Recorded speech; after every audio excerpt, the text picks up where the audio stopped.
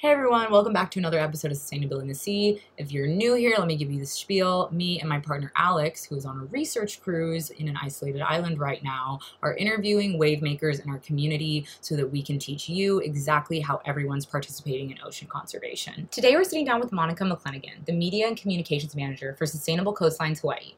Sustainable Coastlines is a nonprofit that started as an idea thrown around by friends in a living room on Oahu in 2010. They lead beach cleanups, but with literally thousands of people. Like, they remove thousands of pounds of trash from our coastlines. But they also do so much more and are a living example of how ideas can turn into action, which can turn into movements, which is why we wanted to interview them.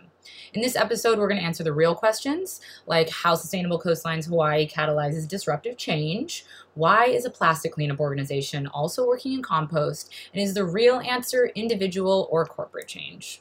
Get ready to get inspired, and thanks for listening to Sustainability and the Sea.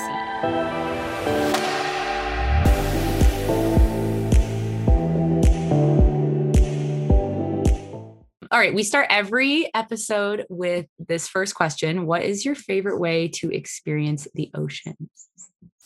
I have a lot of different ways that I like to experience the ocean, but I would say in general, the best way is with friends. Whatever you're doing, it's always better when you get to experience it with people that you want to surround yourself with and that lift you up. And it's just way more fun that way. Yeah, Nice. Totally agreed. Yeah, saving the ocean or playing in it. Cool. What is your role in Sustainable Coastlines? And tell us a little bit about your background. I am the communications manager for Sustainable Coastlines Hawaii. I do everything from social media to newsletters, help with the website. Sometimes I moonlight as a video producer, graphic designer. It all depends on what we need to get done. And I get to do it with a lot of volunteers' help. And yeah, it's super fun. My background, I grew up in Pennsylvania. It was there that I kind of found my passion for earth sciences and ecosystem sciences. Started volunteering for Surfrider in New Jersey, and it was like an hour drive away, but I still just wanted to do my part. Totally worth it. Dedicated. That's awesome. Yeah, I volunteered with a group called United by Blue that's in Philadelphia, and they do a lot of street cleanups, river cleanups. And then I went to school in North Carolina. I wanted to get away from cold weather, so I went to North Carolina State and started off as an environmental engineer major, realized I absolutely sucked at physics. So, and then I switched to natural resources with a concentration in ecosystem assessment. That was kind of where I started. And then after a while, I was like, okay, I think I'm done with North Carolina. I think I should maybe move on. I was going to move to San Diego, but one of my coworkers was like, no, come to Hawaii with me for a month. Just take a break. Just a month. So coming here, it's like tale as old as time. Wound up staying after the month, got involved in Sustainable Coastlines, and just kind of kept it going from there. And that's really where plastic pollution came into my life in a big way. Before I was like, oh yeah, just recycle everything. And little did I know I was not having the right message. Yeah, but it's crazy how that's taught to everyone, but it's not the messaging that should be put out there. I know it could have had to do with like our time frame with when we were going in school. Like, recycle was like the key solution for people, but then you come here and you're like, absolutely not. That's not the solution at all. I could go on for a whole nother podcast episode. that has to do with the American Chemistry Council and everything. I hope that everyone listening looks at the American Chemistry Council and the types of initiatives they fund. And then were you like, I just want to get involved in an organization, and just did like a nice Google search? So I followed them for a while, and then I just reached out through a DM, and this was when Kahi was still the executive director. And I was like, hey, Kahi, I'm here to help. Please use me. Nice. Here, I'll intern, whatever you want. I just want to get involved. And so he just shot me a message back. We met for an interview, and then the rest is history. The rest is history. That's now so it's cool. been years. That is awesome. So what does turning off the tap mean? I always hear that at Sustainable Coastlines events, and I think that it's a really important concept that everyone should know. It's related to a metaphor. So imagine you walk into your house and your bathtub is overflowing. Would your first reaction be to grab a mop and then go clean up the mess? Or would it be to turn off the tap? And chances are your first reaction will be to turn off the tap first, then grab the mop. But if you just keep mopping up the bathtub and mopping up the mess around it, you're not really going to get anywhere, and you're just going to keep cleaning up a mess that keeps overflowing. So turning off the tap means stopping plastic pollution at the source. And the source is us and big corporations and the commercial fishing industry. So that's what turning off the tap means, is to make those proactive choices to reduce plastic at the source, rather than spend all of our time at beach cleanups, which are super valuable for education. And they do make an impact. However, we need to stop it at the source. You know, for people listening who maybe don't see that the bathtub's overflowing, they may see like, hey, I see some litter. I've seen photos of plastic. Like, how can we describe really what we experience being residents in Hawaii and being like so uniquely positioned in the Pacific, where we get all of this litter on our coastlines? Like, what are the types of things you've seen? Could you describe like some aha moments you had, or just some things that stick out in your head? Yeah, I would say some aha moments are just looking down at the sand and you see one piece of microplastic, maybe a friend points it out to you, and then you see 3 pieces, and then you can't look anywhere without seeing microplastic. You look down at your feet, you look down 10 yards, you walk down the beach for a mile, and it's still there. It's still there if you sift through the sand. It's still there if you dig in the sand. It's in the water, in the tide line. It's everywhere. And one of the aha moments for me was thinking, I don't even know what this piece of plastic was. This could be something from the commercial fishing industry. This could be something from someone in California who used a Tide bottle once and then threw it away. It could be anything, and we don't know. And that was one of the aha moments for me. It's not like you just see a bunch of plastic forks and plastic utensils lying around the beach and say, okay, I need to get rid of these, which we do. It's more so you don't know what any of it is. If you're talking about microplastics, there's some pieces like oyster spacers, hagfish traps, that we see really often that we know exactly what those are coming from. Those are coming from the commercial fishing industry. And same thing with ghost nets, same thing with land-based debris, with litter. We know exactly what those products are, but with the microplastics, we have no idea what it is. Yeah. So that's where the overflow comes. That's where it's like, man, we can't even know where to start. We just need to mix it all. It's also interesting because I don't know if people like haven't realized like those big items that you just described, like the hagfish traps, or big as invisible items, like the ghost nets, like the fate of all of those things is microplastics. Like they all break up into microplastics. So it makes sense why they're so pervasive, and you can't look at sand without seeing them, because everything ultimately becomes that. And I can't look at plastic without thinking that anymore. I'll tell kids, if they still don't understand the idea of photodegradation, which is when plastic breaks up via sunlight and other natural elements, to get a tortilla chip, go home and smash it, and try and smash it until all of the pieces are no longer visible. You're still going to be left with a ton of these tiny little crumbs. And so plastic never actually truly goes away. It just continues to break up into these smaller and smaller pieces. And it can get to the point where they're nanoplastics.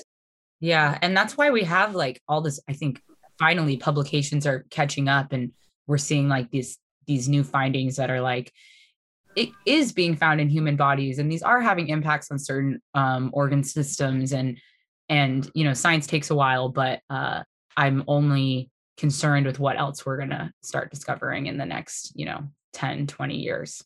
So Sustainable Coastlines does cleanups all throughout Hawaii. So how are your community cleanups different on other islands other than Oahu? Because that's kind of what we know here. They're definitely different for our core volunteer team. So we have a core group of about between like 40 and 60 volunteers that help us plan these events, help us put on these events. And they're the people that are behind the education tents, behind the check-in lines, that are helping with parking, answering questions. It's an awesome group of really dedicated volunteers. For all the listeners, this is a full production going on. Imagine the biggest beach cleanup you've ever seen, and then like multiply that times like 10, and that's a sustainable coastline cleanup. And in non-COVID times, we like to boast about our festival-like atmospheres too. So we always have live music, food, games, workshops. Yeah, workshops, the whole 9 yards. Yeah, it's really a good time while also cleaning the beach. Yes. So on other islands, it is the same as it is here. Really, it's a big community effort. The differences are prior to cleanups, we'll do an education tour on outer islands. So we'll send our education team over a week or week and a half before the cleanup, and they'll go and visit as many schools as they can, talk to as many students as they can. And that plays a big part into how in the previous years we've been able to reach 10,000 students a year, which is amazing. And we also get to stay with our core volunteer members at like different hotels, get to camp with them. We get to stay in some super interesting places together and kind of just get to hang out and bond. We have some volunteers that will go out and catch our food for us and then bring it back and do like a big, huge dinner for us each night. Wow. Real community vibes. It is a big community vibe on every island, but the main difference is we get to have a little bit, I wouldn't say a little bit more fun, but more free time to explore on neighbor islands. So we'll do the cleanup, and it's a big like work hard, play hard. So we'll do the cleanup, we'll kill it most of the time, I like to say. And then the day after we'll go out and go for hikes, we'll go surfing, we'll hang out at the beach, maybe hit up a local bar. Who knows? Who knows? Work hard, play hard. You guys have a van, right? An education van? It's currently getting pimped out. Oh, yeah. Kailua High School and students at Olamana. Are they outfitting it? We're working with students now to retrofit it and have like an awning so that we can have different setups of education supplies out, a way for us to project a presentation outdoors, be like a walk-in immersive experience. And we're super stoked to get it up and running. And the goal is to just be able to drive to schools, or just drive to the beach, post up, and just have people be able to roll through and check out what we're doing, check out the issues, and learn about solutions. And that's the main piece. This whole season that everyone we're talking to is like a different way to help.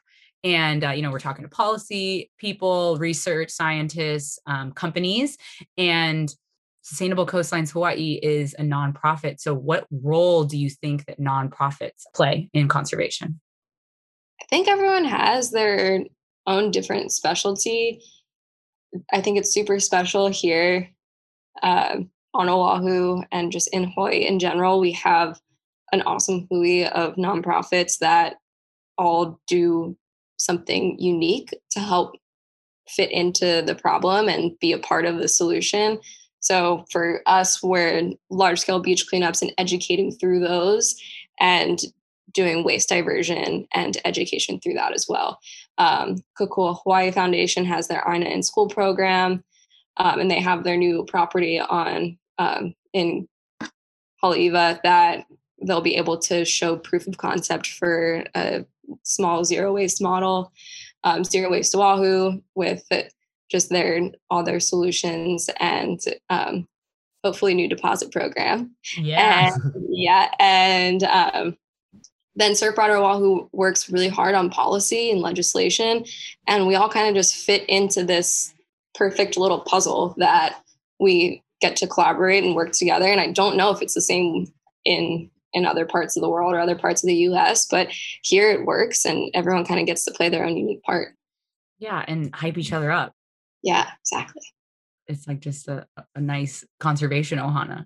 Yeah. Yeah, it's so cool the amount of collaboration that goes on between Hawaii nonprofits, which is kind of, it's amazing. Yeah, it's kind of rare. We both come from marine science backgrounds, and there's a lot of like more competition. There's definitely collaboration, but we've noticed like competitive natures with certain things, like, just funding and hard science. And this like energy of collaboration is so much more effective. Like I can't even. Yeah, we're all here for the same goal, like ultimately to clean up our oceans and save the planet. So let's work together to do it.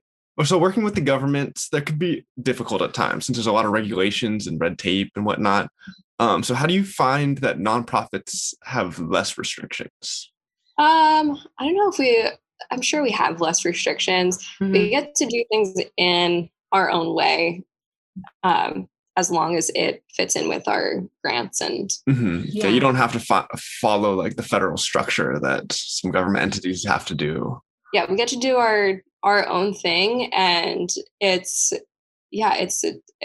makes it more fun.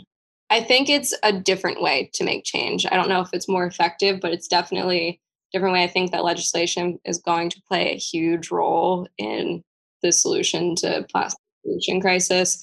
It's definitely going to be like a top down and bottom up situation. Mm-hmm. But yeah, we get to make our mark in our own way and on our own terms as a nonprofit and get to decide how we want to make change.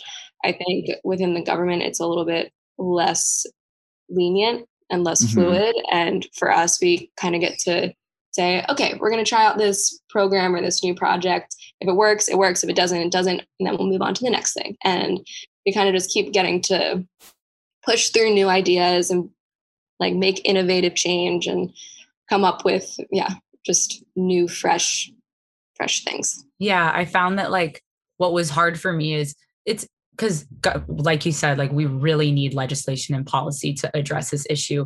But sometimes from my experience working in association with the government, things can just take a long time. And I feel this urgency, like we don't have as much time as, we used to or time to waste, I guess. And so I love that nonprofits and other types of organizations and companies can like small businesses specifically can make like faster paced changes for the better of the environment. And I think that's really attractive when it comes to participating with a nonprofit. Yeah. And I what I love about Sustainable Coastlines is we want to get things going. We want to make disruptive change and we want it to be impactful in the best way possible and in the most effective way possible. If the government has like their way of doing it where it's a little bit slower, more permitted, things like that, we're like, nope, we're just going to do big cleanup. Let's do it. Let's educate as many people as possible. Let's get people thinking on this. Yeah. And then we can talk to them at this cleanup and tell them, hey, look at what you're finding. See if you can use less of those things in your everyday life. Exactly. And here's all these workshops, by the way, to teach you exactly how to use less of this in your everyday life. I love that there's like you guys work on the proactive side, the reactive side, and the like mobilizing people with tools and information so that they don't have to participate in this system all the time if they don't want. And like, granted, there's so much need for systemic change too, but I love the like inspiration that Sustainable Coastlines communicates. So, okay, you found Sustainable Coastlines through Instagram. That is how you DM them. So I think that we have moved more into conservation media after we both were marine scientists for a bit. And it is what we think is one of the most powerful tools. And we know that Sustainable Coastlines has an amazing media community. And I wanted to hear a little bit about how that translates to, participation and partnerships on you guys' end. And you said you work in the social media space for Sustainable Coastlines too. And so what types of, impacts have you been able to make through the social media activity that you see at Sustainable Coastlines?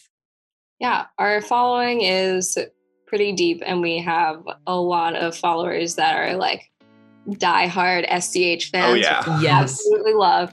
And it's a great way to promote our events, first and foremost, but it's a great way to share education. We'll post something that's about the commercial fishing industry or about composting, and people are psyched to learn. They're super stoked that when they are scrolling through their feeds, seeing all of like these memes or, pop culture things, and then they see get something educational and something of value, they're stoked and they want to learn more. And it's just a great way to make a unique impact for a demographic that is hard to reach for educational purposes. So we get to talk to people from New York, from Germany, from Australia, from California, from Kansas. We have followers from everywhere and of all walks of life. And it's so cool to be able to connect with that broader community and share what's going on here with them.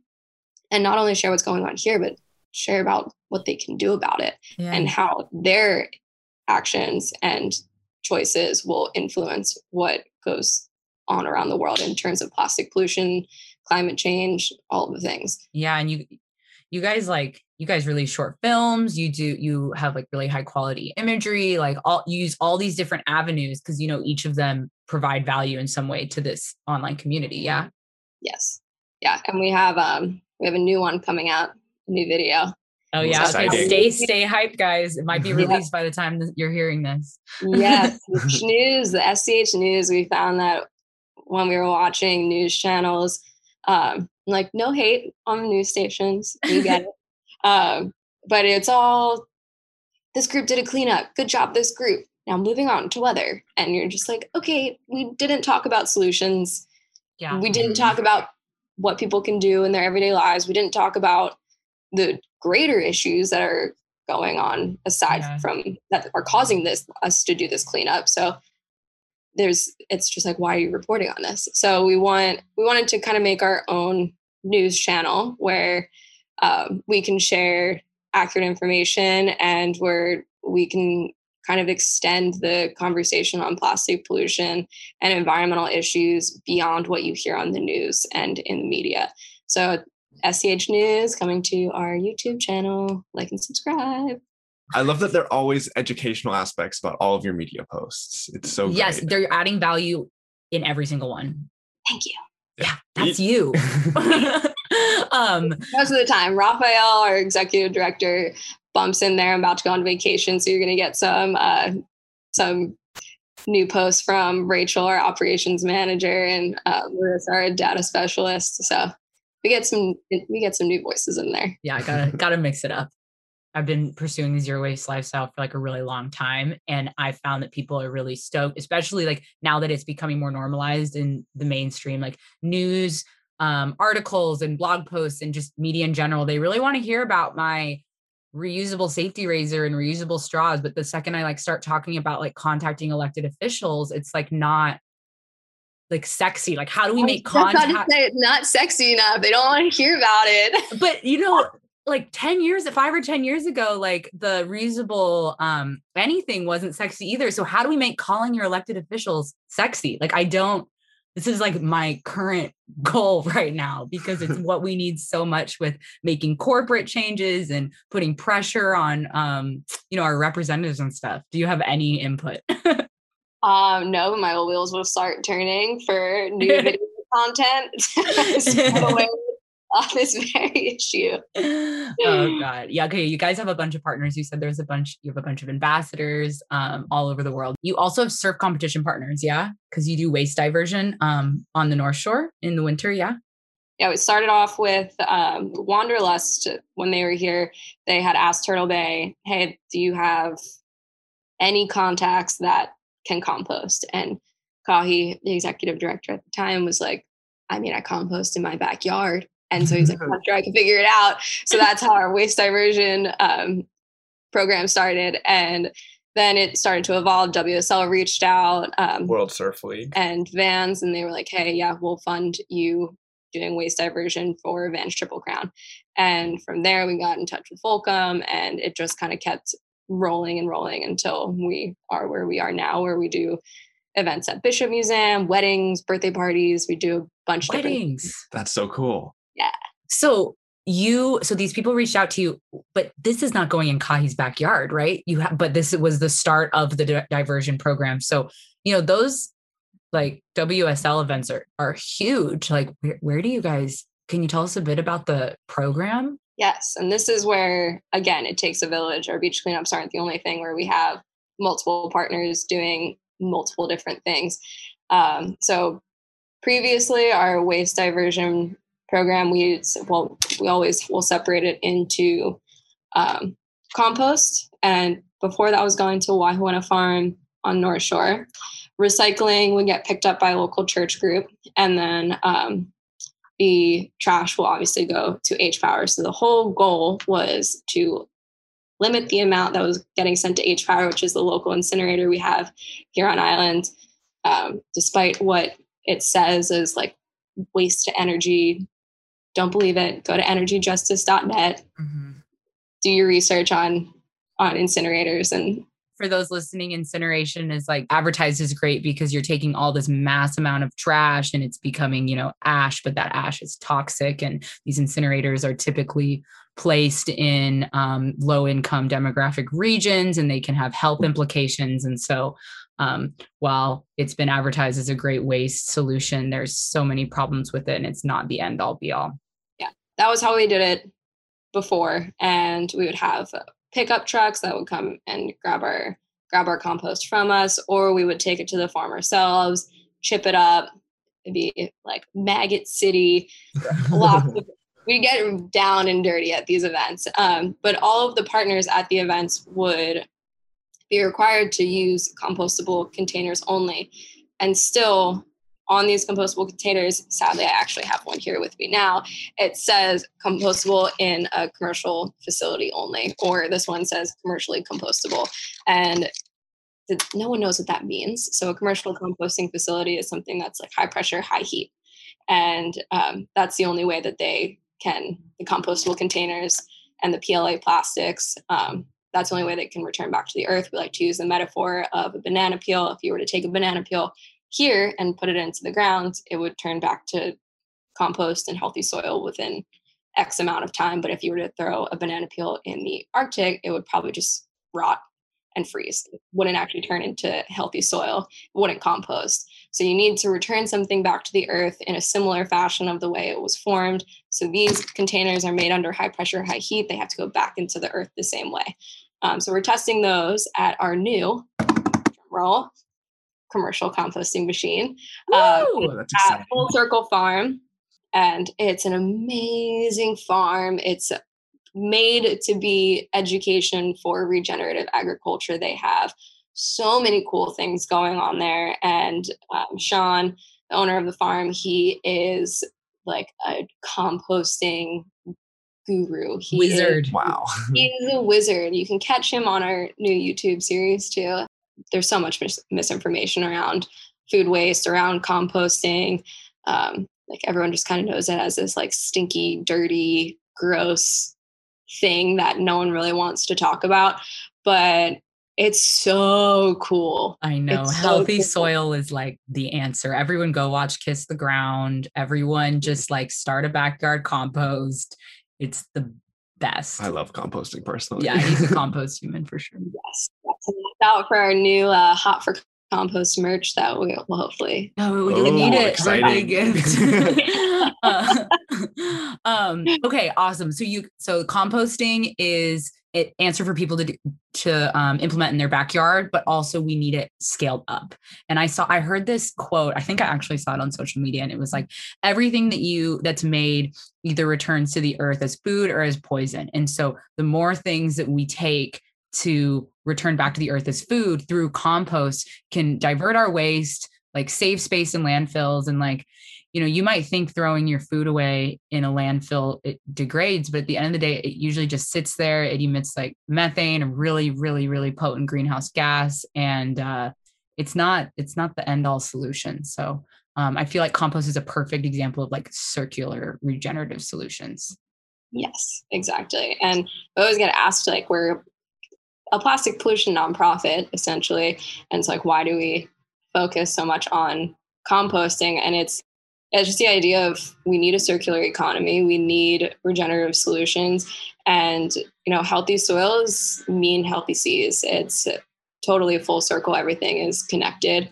Mm-hmm. And we're just trying to mitigate the amount of waste we produce. And by creating healthy soil, especially here on island, it means more food security, more opportunity for us to be able to grow food on island, more soil that can sustain food growth. Right now, we don't have a ton of soil on island that mm-hmm. is healthy, really. Yeah. And if we can produce more food here, then it's less that's getting imported, in plastic, mostly. More independence, accessibility, equity, all these issues are so interconnected, I feel like.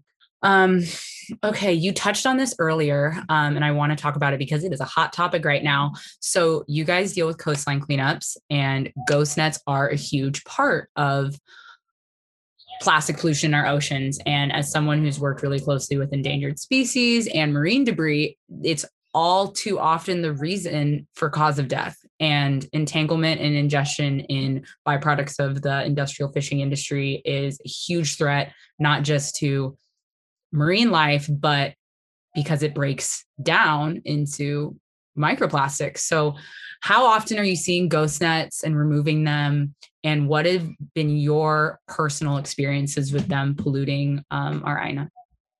They're a beast to remove. Like just remove one ghost net and you're just going to be like, you know what? It's not worth it. I don't need to eat this commercially fish. I'll do my best to find locally sourced fish if I need to eat fish. And it's just such a turnoff. Like anytime someone is like, oh, do you want this like food lamb poke? I'm like, no, I'm fine. You're like, I've removed a ghost net. I'm good. Yeah, I'm like, really, I'm so fine. They get so bogged down with sand. It takes hours and so many hands to remove them. And you just see how much other plastic gets entangled in them. You see how many microfibers will break off. Yeah. Yeah. And they're gnarly. And they weigh so much, like way more than anyone would expect. Like on average, I feel like it's probably around 1,000 pounds every single time we remove a ghost net. And then there are some that we find that look like they've been there for a while. And those are the ones that are like massive, bigger than like an SUV. And those are the ones that take. They really are just like wrecking balls for the ocean, just coming and they collect even more ghost nets if they come in contact with others, and will just entangle anything in their path pretty much. They're intentionally thrown overboard. For those that don't know what ghost nets are, they're intentionally thrown overboard to act as artificial reefs, and they start to collect algae, and those start to signal bait fish to come around. And then there are these things called FADs, fishing aggregate devices, that will signal commercial ships when the big fish come. And when they get that signal, they'll go and just haul up as many of them as they can. And then the ghost net just stays. If you find a ghost net on the coastline in Hawaii, what can you do? Well, soon, so excited about this one, we'll have our Marine Debris Rapid Response Program. I'm sure by the time this airs, it'll be fully launched, and we'll have a call-in number, a text-in number that you can send your location or a picture of the net and certain information, and we'll send out a team, and there'll be paid team members. So with COVID times, we know that a lot of people are unemployed or don't have the same income sources they did pre-COVID. So we're able to pay some of our core volunteer members and community members to go and get these nets from the coastline. And from there, they'll either take them to a pier in Pearl City where it's Nets to Energy, or they'll be able to take them to Center for Marine Debris Research, where they'll sample them to determine the origin of the nets. So we've been trying to do zero waste for quite some time now. Chris, kind of introduced me to it, and I've hopped on board. But there's this thing by environmental advocates that individuals shouldn't really bear the burden when these corporate companies are creating most of our waste. Oh my God, yes. How do you feel? Because there's things that we can do as individuals, definitely. And there's also things that we hope companies will do, and we have to start urging them and telling them what we want, essentially. Yeah. I think as the younger generations start to become consumers, these corporations will either have to get on board or they're going to fall behind. I think the younger generations get it. Even with Bill 40, the recent piece of legislation that passed that involves plastic pollution here on Oahu, there were signatures by 1,000 kids around the island, and a lot of them showed up for the hearings. And so they get it. They know that this is going to be their problem to bear, and they know that they're not responsible for it. Once they, come of age, they're going to be educated and they're going to know how to be a responsible consumer. And so, the companies that don't get on board now are just going to fall by the wayside.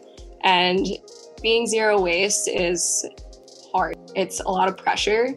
And, if you just keep practicing at it, it's better to practice zero waste imperfectly and have a lot of people doing that than having a couple people doing it perfectly.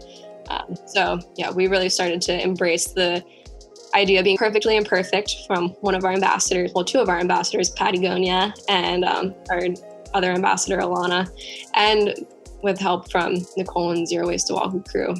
And it's definitely going to be a multitude of solutions that contribute to getting rid of plastic as it is right now. And it's going to be a top-down and a bottom-up approach. There's not going to be one be-all, end-all solution. It's not going to be one singular cleanup that gets rid of all the plastic in the world. It's going to take a lot of people, a lot of effort, a lot of commitment, and change to make it happen. These things aren't mutually exclusive. Like individual change and corporate change are both part of it, and they're both needed. And I don't think we'll be able to solve the problem if we just focus on one. So we should focus on both. Exactly.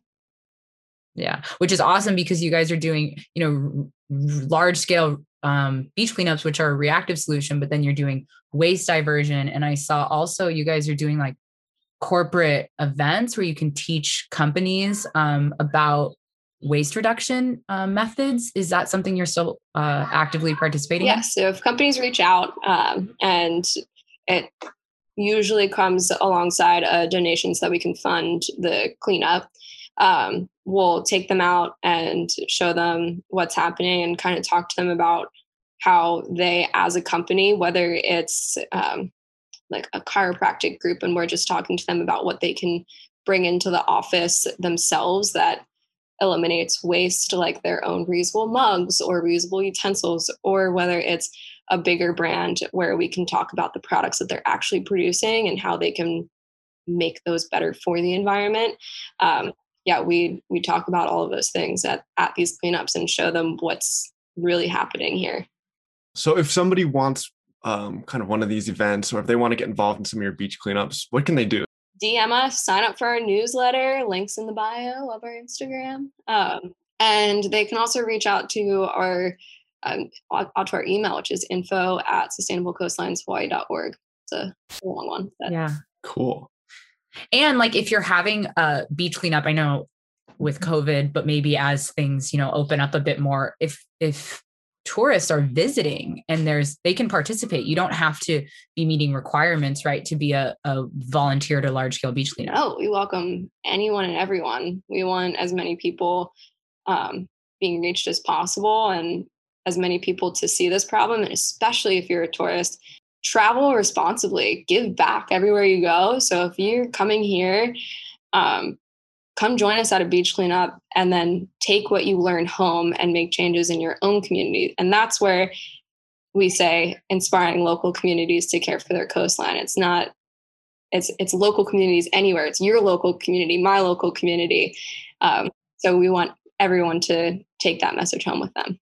One of my favorite parts about working in ocean conservation is that it's not just a job. It's like, it's your vocation, it's your passion. And so I wanted to know, what is your favorite part of your job? So many favorite parts of my job.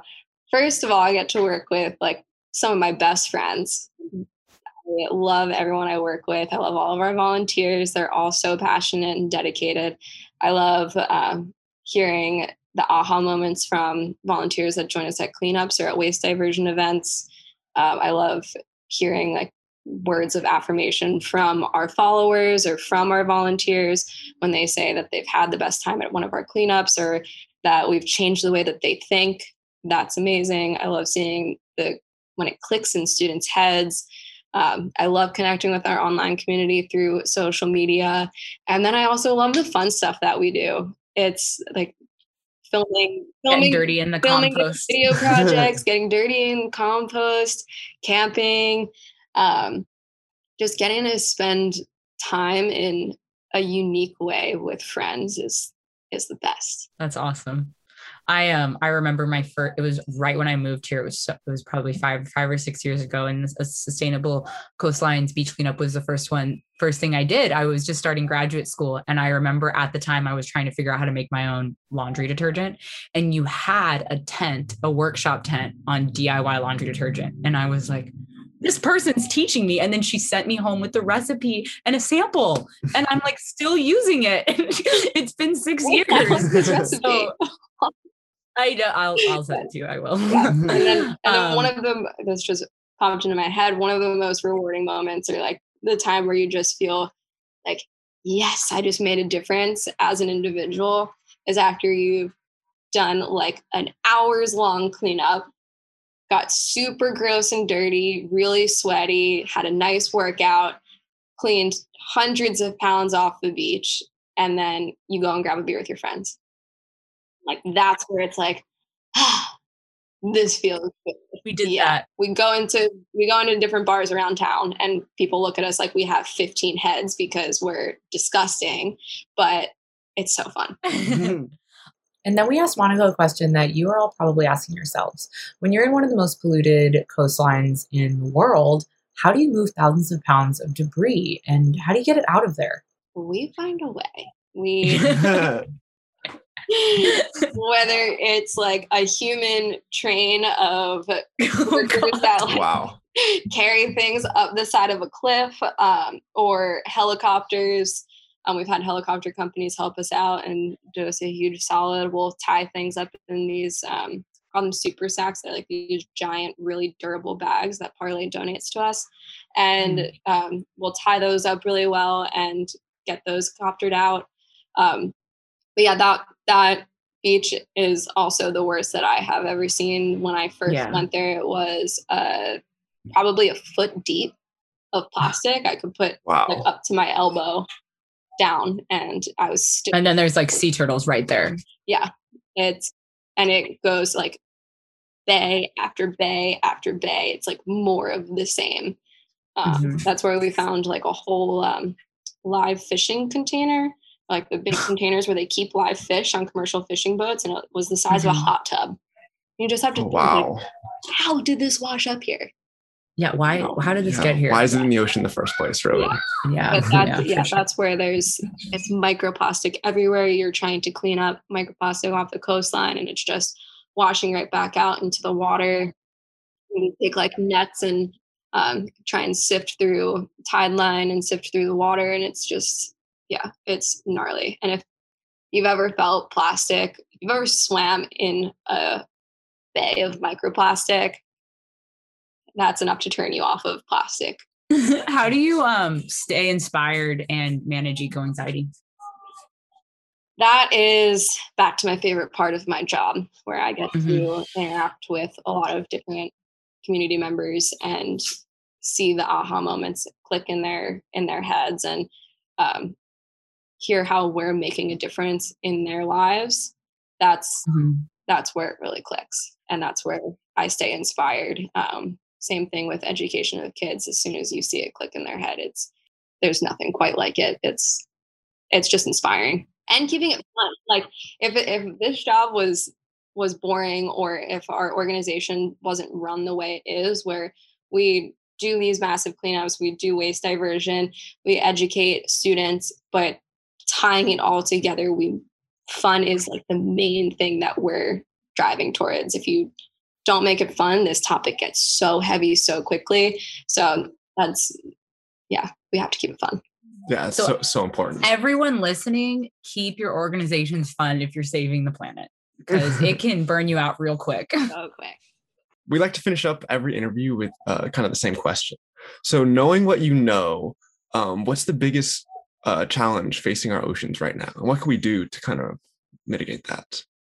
I think the biggest challenge is everyone that either is uneducated or it hasn't clicked yet in their heads is still continuing to follow the status quo. And the status quo is damaging our oceans, it's damaging our soils, it's damaging our air quality.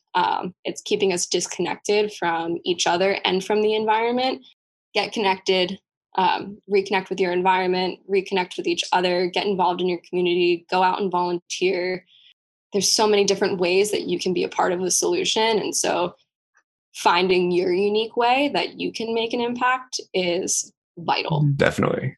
And we all have our own unique way that we can contribute. We call it our superpower, SCH.